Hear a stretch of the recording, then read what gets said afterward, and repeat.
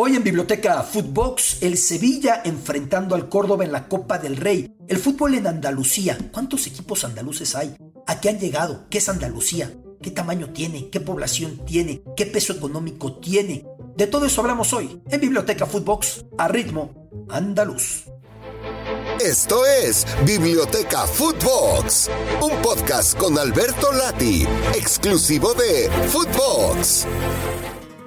Biblioteca Footbox, soy su amigo Alberto Lati. Una temporada en el fútbol español en la que los equipos provienen de muy pocas regiones autonómicas. ¿Qué son las comunidades autónomas? Es la manera en la que se configuró la división política al interior de España a raíz de la caída del franquismo. Un marco en el que cada comunidad tiene margen para su idioma, para ciertas tradiciones, para días festivos, para su propia bandera, aunque perteneciendo siempre al reino español y bajo el trono, en este caso, de Felipe VI de Borbón. Pero les decía que vienen los equipos de muy pocas comunidades autónomas. Son 4 de Andalucía, 4 de la Comunidad de Madrid, lo cual es mucho. En Madrid por mucho tiempo solamente eran Atlético y Real. Ahora son Getafe y también el Rayo, el conjunto de Leganés, muy cerca de esos alcances ha estado recientemente. Valencia es la novedad, la Comunidad Valenciana con 4. Elche, Levante, Villarreal y el mucho más poderoso y tradicional Valencia. El País Vasco, de momento con 3, aunque ha llegado a tener muchos más. El Athletic y la Real, los de mayor tradición, y el Alavés. Cataluña tiene 2, lo que suele tener. El Español acaba de ascender, por ahí en algún momento ha estado el Girona, en algún momento ha estado el Sabadell, pero lo común en Cataluña es que Barça y Español estén. Y luego hay un gallego, el Celta, en otros casos hemos tenido en primera al Celta, al Deportivo, en cierto momento al Compostela.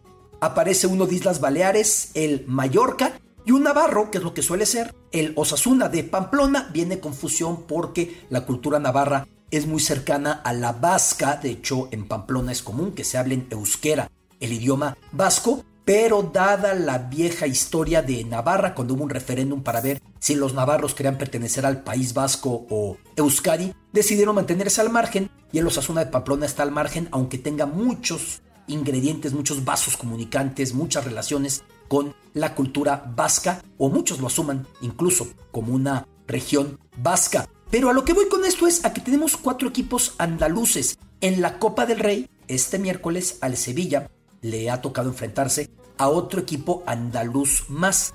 ¿Qué es Andalucía? Andalucía es, en términos de población, la comunidad autónoma más poblada de todo el reino español. Andalucía tiene 8,5 millones de habitantes, lo que equivale a cerca del 18% de la población total de España. En términos de territorio, en términos de superficie, Andalucía es la segunda más extensa, solo detrás de Castilla-León, y mucho más que algunas, por ejemplo, como Cataluña, con algunas, por ejemplo, como el País Vasco, como la Comunidad Valenciana. Es entonces un lugar muy extenso. Y la tercera, en términos de Producto Interno Bruto, porque ya vimos que Andalucía es la más poblada y la segunda más extensa, pero en términos de Producto Interno Bruto, Andalucía es una de las más pobres, con una renta per cápita muy inferior, casi a la mitad de lo que aparece en la Comunidad de Madrid y sensiblemente más baja del resto de la nación. Eso con Andalucía. ¿Por qué doy este contexto?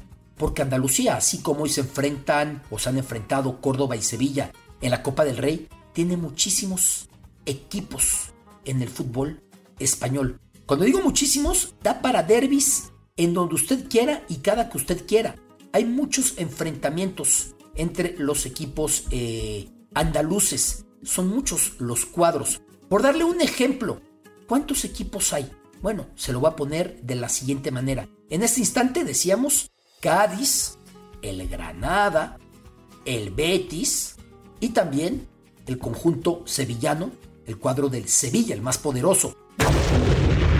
Pero en términos históricos, ¿cuántos han estado en primera división? El Sevilla, el Betis, el Granada, el Málaga, el Cádiz, el Córdoba, el Unión Deportiva Almería recientemente por allí figuró, el Recreativo de Huelva, el Recre, justamente en el puerto del que saliera Cristóbal Colón rumbo a América, un estadio que por cierto estrenó la selección mexicana enfrentándose a la española. también el Jaén con pocas temporadas y el Jerez con una temporada en primera. Luego viene una cantidad de equipos enorme en divisiones menores, pero los derbis al interior de Andalucía es en lo que me quiero detener el día de hoy. Cuando el Jerez se enfrenta al Cádiz, por mucho que hace un buen rato no coinciden en división, son encuentros tremendos, brutales. Se dan con todo los jerezanos y el conjunto gaditano. Cuando se encuentran el Granada y el Málaga, la tensión es total. Cuando Sevilla y Betis, de eso ya hemos hablado, hemos dedicado ya alguna biblioteca Footbox, lo que representa la confrontación entre el cuadro heliopolitano, el cuadro bético, y el cuadro hispalense, el cuadro del Sevilla. Así que son muchos los clásicos que hay al interior de Andalucía. Hoy ha tocado Córdoba contra Sevilla, un partido que nos puede remitir perfectamente a la historia del AVE en España. ¿Qué es el AVE? AVE es, por sus siglas, Alta Velocidad de España, el tren de alta velocidad que va en algunos tramos a 300 kilómetros por hora, en otros a 350 kilómetros por hora.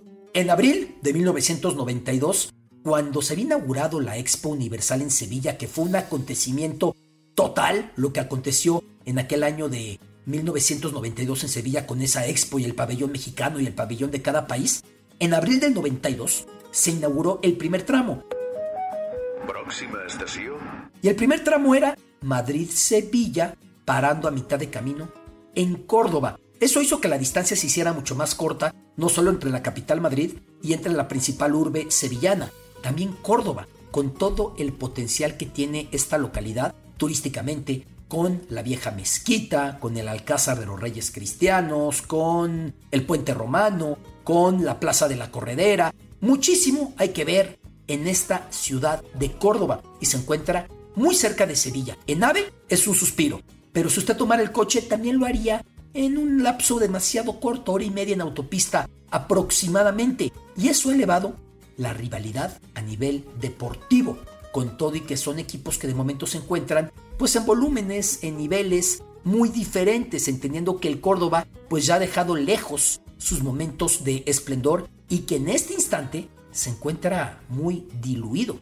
En este instante se encuentra jugando nada menos que en la segunda RFEF o la segunda BRFF, lo que representa cuarta categoría del equipo cordobés. Cuando le llega la posibilidad de enfrentarse al Sevilla en Copa del Rey, pues es un sueño para todos los locales, porque son los vecinos, porque son los que tienen un lado, porque son los que los han visto para abajo, porque muchos cordobeses tienen rivalidad, ya sea con Sevilla o con Betis, por ser la gran urbe vecina a ellos, y porque normalmente en otro nivel no tienen la posibilidad de poder competir. Solamente 9 veces el Córdoba ha estado en primera categoría. En la temporada, por ejemplo, 64-65, tuvo un récord muy curioso, era un fortín su casa, y presumen que en los 15 partidos que recibió en su terruño, en su estadio, solo recibió 2 goles. ¡Wow! Visitar Córdoba en aquel momento era dificilísimo. El primero, dice la historia entonces, que fue de Alfredo Di Stéfano, pero aquí le aclaro algo. Di Stéfano ya no jugaba para el Real Madrid. Di Stéfano salió mal del Real Madrid. Eso de que salgan malas leyendas del Madrid como Cristiano, como Raúl, como Iker, como Sergio Ramos, le ha pasado a muchos.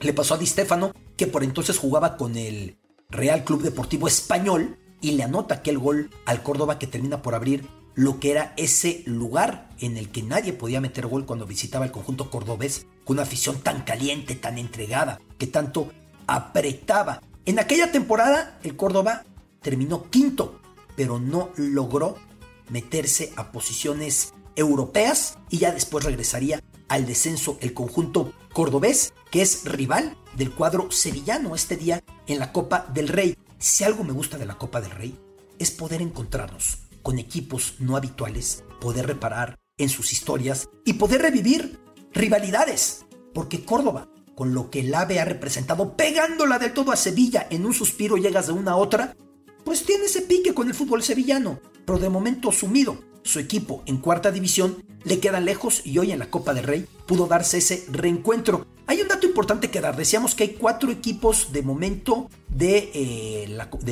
Andalucía en primera división, también 4 de la Comunidad de Madrid y 4 de la Comunidad Valenciana. Yendo a la historia, ¿quién ha logrado tener más equipos al mismo tiempo? ¿Qué comunidad autónoma? Más equipos en primera división, el máximo son 5 equipos cuando se conjugó que Andalucía tuviera a Betis, a Sevilla, a Granada, a Málaga y también al Almería. Pero esos 5 también los llegó a tener en algún momento el País Vasco, esos 5 también los llegó a tener Andalucía en otros momentos de la historia. 5 es el récord, imagínese usted, una cuarta parte de los equipos de la primera división, 5 equipos proviniendo de la misma comunidad autónoma. Claro, si esto lo llevamos a Inglaterra, donde hay de Londres en algún momento hasta 7 equipos en primera, o a Buenos Aires, o a Montevideo, que ya dedicamos por ahí un podcast al fútbol de Montevideo y de Uruguay, viendo la cantidad de equipos que son de la capital, o a Estambul o Atenas, pues luce poco. Pero para España, que solía tener los equipos de primera más repartidos, dice demasiado. El tener esos 5 equipos en algún momento de Andalucía o del País Vasco en primera, o 4 como sucede en la actualidad. Por cierto, en algún momento de la historia, el Polideportivo Ejido, pegado a Almería, tuvo a 2 mexicanos. Gerardo Torrado empezó su camino español ahí cuando se fue en rebeldía de Pumas, no renovando contrato, y se fue carta libertad. Y también Toño de Nigris terminaría jugando en ese punto, el Polideportivo Ejido. Los equipos andaluces, donde cada localidad de Andalucía tiene un equipo, no todos en primera, de momento 4, pero sí todos con profundas rivalidades, con profundas enemistades y sobre todo con profundas tradiciones. Biblioteca Footbox, soy su amigo Alberto Lati. Esto es Biblioteca Footbox, un podcast con Alberto Lati, exclusivo de Footbox.